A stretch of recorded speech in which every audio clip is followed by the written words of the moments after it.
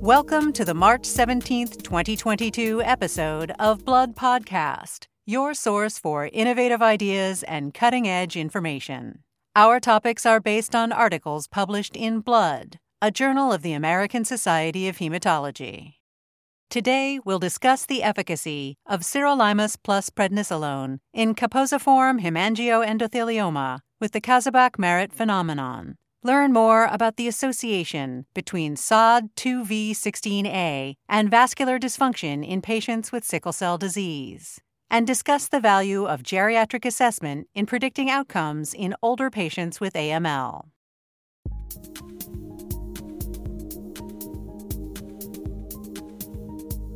Our first topic examines data presented in the Blood article entitled Sirolimus plus prednisolone versus sirolimus monotherapy for Kaposiform hemangioendothelioma, a randomized clinical trial, by Yi Ji from the West China Hospital of Sichuan University in Sichuan, China, and colleagues.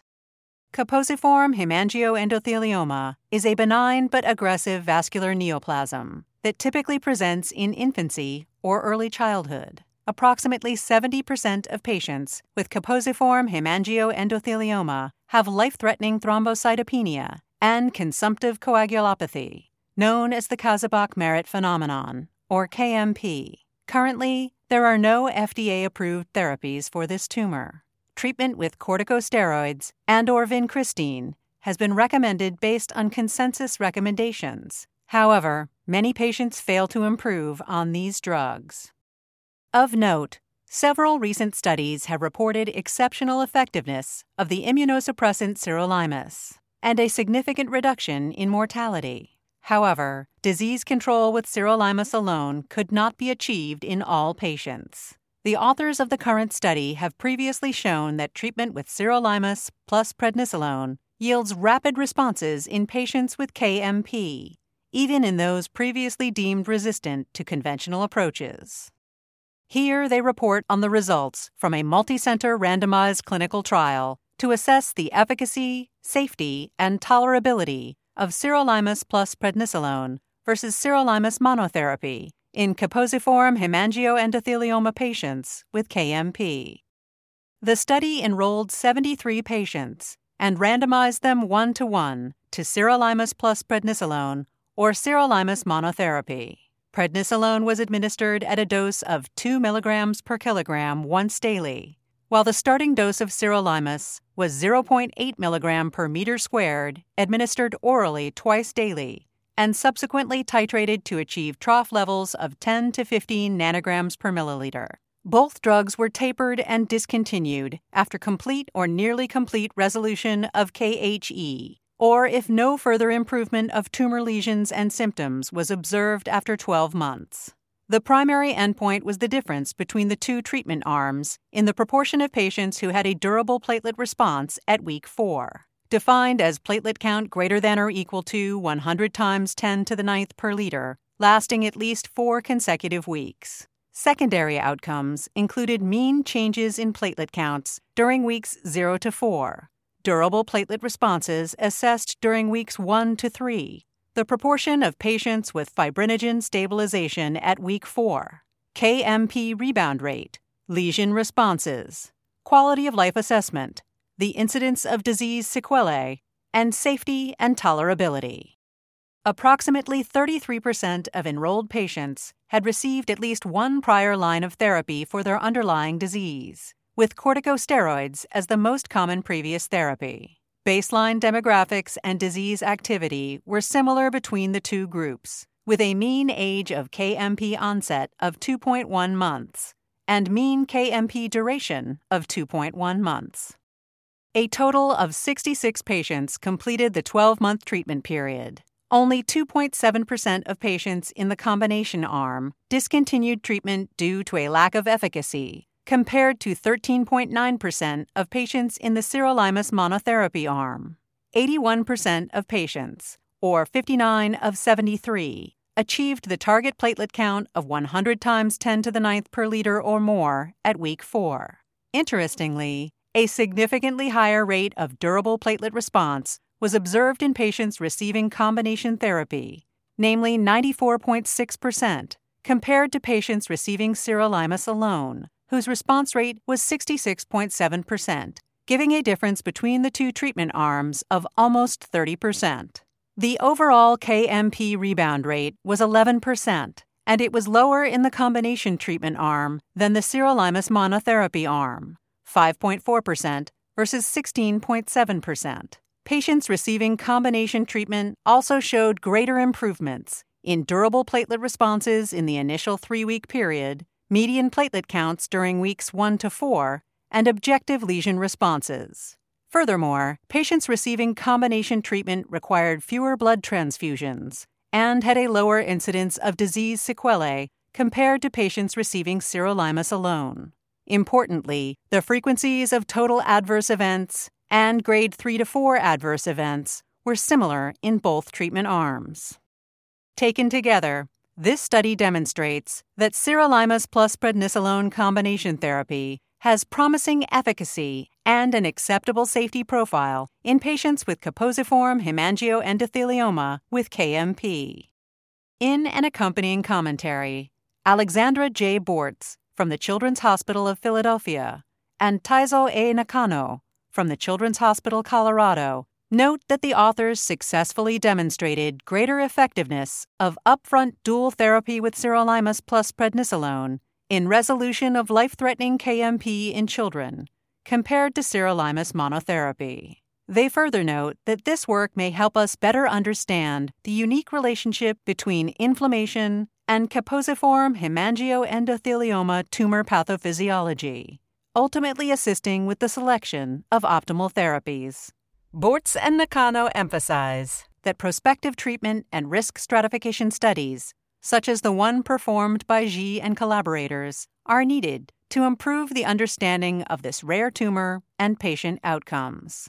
Lessons learned from these studies would not only aid in the management of caposiform hemangioendothelioma, but also in the identification of complex mechanisms regulating angiogenesis, lymphangiogenesis, and disrupted coagulation and inflammation at the endothelial cell level, which is relevant in many other disease processes.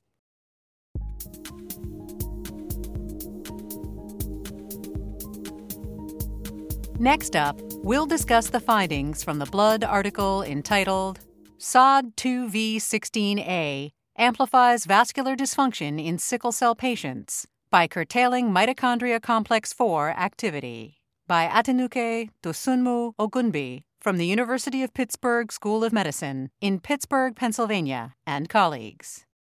Cardiovascular manifestations in patients with sickle cell disease, or SCD, remain highly variable, with approximately 6% to 11% of adult patients developing pulmonary hypertension and 24% of patients exhibiting signs of stroke by age 45.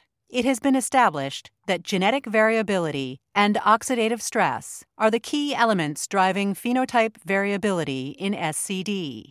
Prior studies have also shown that mitochondrial dysfunction contributes to the pathogenesis of SCD by increasing the production of reactive oxygen species. Superoxide dismutase 2, or SOD2, is a mitochondrial matrix protein that catalyzes dismutation of the superoxide anion radical to hydrogen peroxide and plays an important role in cellular oxidative stress homeostasis. A well-known polymorphism, termed RS4880 in this gene, creates a valine to alanine substitution in the mitochondrial leader sequence of SOD2, also known as SOD2V16A.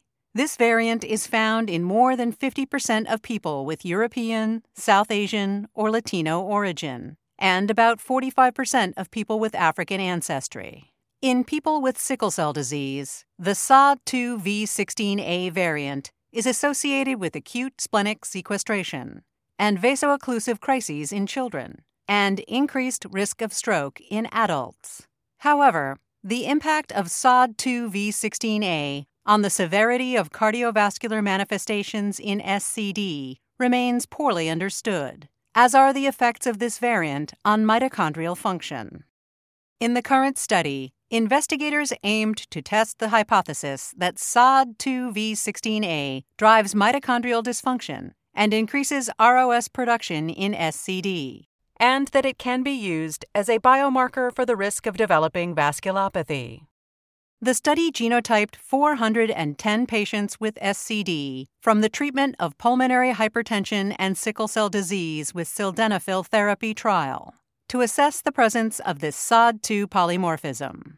The authors then analyzed the association between SOD2V16A and various markers of cardiovascular distress in the studied group of patients. In addition, to determine the impact of SOD2V16A in the endothelium, the authors introduced the SOD2V16A variant into cultured endothelial cells using lentiviral transduction and transfection experiments. A total of 217 out of 410 patients were heterozygous, and 64 were homozygous for the SOD2V16A variant. Linear regression analysis revealed that patients homozygous for SOD2V16A displayed increased tricuspid regurgitant velocity, systolic blood pressure, systolic right ventricular area and hemolytic index, decreased 6-minute walk distance, and a strong trend toward decreased hemoglobin concentration. These findings suggest reduced pulmonary and cardiovascular functions, worse anemia and hemolysis, and an increase in endothelial dysfunction in patients who have 2 copies of the SOD2V16A variant. The study further found a significant association between plasma lactate dehydrogenase, a marker of oxidative stress and hemolysis, and higher tricuspid regurgitant velocity. Experiments in endothelial cells revealed that SOD2V16A increases hydrogen peroxide and the production of ROS compared to wild-type SOD2. Interestingly, the increased ROS production was not attributed to SOD2V16A mislocalization. Rather, it was associated with a decrease in basal respiration and mitochondrial complex 4 activity. Taken together, these findings indicate that SOD2V16A is a novel clinical biomarker of cardiovascular dysfunction in SCD patients that exerts its effects by decreasing mitochondrial complex 4 activity and increasing ROS production in the endothelium. In an accompanying commentary, Laurent Messonnier from Savoy-Mont-Blanc University in Chambéry, France, notes that the study by Dosunmu Ogunbi and colleagues highlights the importance of SOD2V16A in the cardiovascular dysfunction of SCD patients. Until now, the role of mitochondria has been largely ignored or underestimated in SCD, even though mitochondrial respiration produces a significant amount of ROS. Messonnier further notes that these latest findings raise important questions about the potential benefits of antioxidant supplementation and exercise training in patients with SCD, which should be addressed by future studies.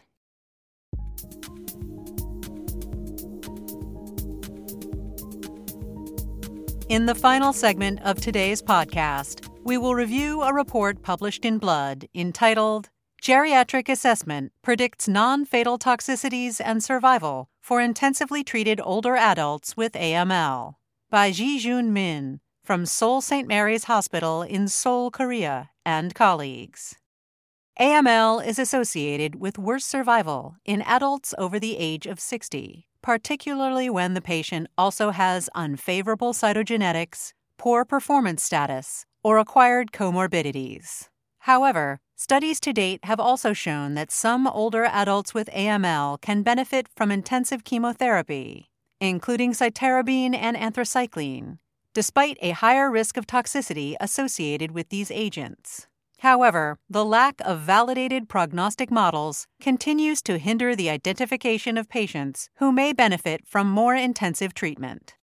Patient fitness for intensive treatment is usually assessed based on chronological age, performance status, and comorbidities. But the prognostic value of these parameters has proven to be limited in studies to date. However, broader geriatric assessment tools that also assess functional ability, nutritional health, physical health, cognition, psychological health, and social support have more consistently identified vulnerabilities among older adults at the time of AML diagnosis. However, the lack of standardization and expert consensus around this approach continue to limit clinical application and prognostic value in these older patients. In this paper, the authors report on the results of a single-institution prospective cohort study that aimed to investigate which patient-related characteristics of geriatric assessment predict treatment tolerance and outcomes in older adults with AML, and how much they can improve survival prediction. The study enrolled 105 newly diagnosed adults with AML between November 2016 and December 2019. Patient age ranged from 60 to 75, with a median of 64 years. 93% of patients had an ECOG performance score less than or equal to 2. All patients received intensive induction chemotherapy, consisting of a 3-day course of idarubicin at 12 milligrams per meter squared and a 7-day course of cytarabine at 100 milligrams per meter squared. 58% of patients underwent allogeneic stem cell transplantation with matched donors after 1 or 2 cycles of consolidation. Geriatric assessment was performed at enrollment and included various evaluations for social and nutritional support, depression, distress, and physical function. A significant proportion of patients, between 32.4% and 69.5%, met the criteria for impairment in one or more domain of the geriatric assessment tool. An analysis of associations between geriatric assessments and patient outcomes revealed that physical impairment and cognitive dysfunction were significantly associated with non-fatal toxicities, including grade 3 to 4 infections, acute renal failure, and/or hospitalization lasting 40 days or longer during induction chemotherapy. In addition, reduced physical function, evaluated by the Short Physical Performance Battery, and depressive symptoms, evaluated by the Korean version of the short form of geriatric depression scales, were significantly associated with inferior survival. In terms of individual performance components, gait speed or sit and stand speed proved to be the most powerful tools for predicting survival outcomes. The authors concluded that geriatric functional assessment improved risk stratification in therapeutic decision-making and may prove useful in informing interventions aimed at improving the outcomes of older patients with AML. In an accompanying commentary, Heidi Kleppen from Wake Forest Health Sciences notes that the findings by Min and colleagues emphasize the value of objectively assessing physical and cognitive function and mood in predicting vulnerability to intensive therapy for AML. She further notes that the studied geriatric measures performed similarly in 2 different populations, Korean and American, supporting the global utility of these tools. However, Kleppen also cautions that the evaluated measures may not be sufficient for predicting variability of outcomes for older patients receiving less intensive therapies, or those with worse performance status, since the studied patients were limited to those with relatively good performance status. Despite these limitations, she is optimistic that these latest findings will aid in identifying reproducible tools to characterize fitness for intensive therapy that can be incorporated into clinical trials and used at the bedside to guide therapeutic decision-making. For a list of additional authors, as well as more detailed articles and commentaries on which this podcast is based, please go to bloodjournal.org. Be sure to join us next week for another episode of Blood Podcast. Thank you for listening.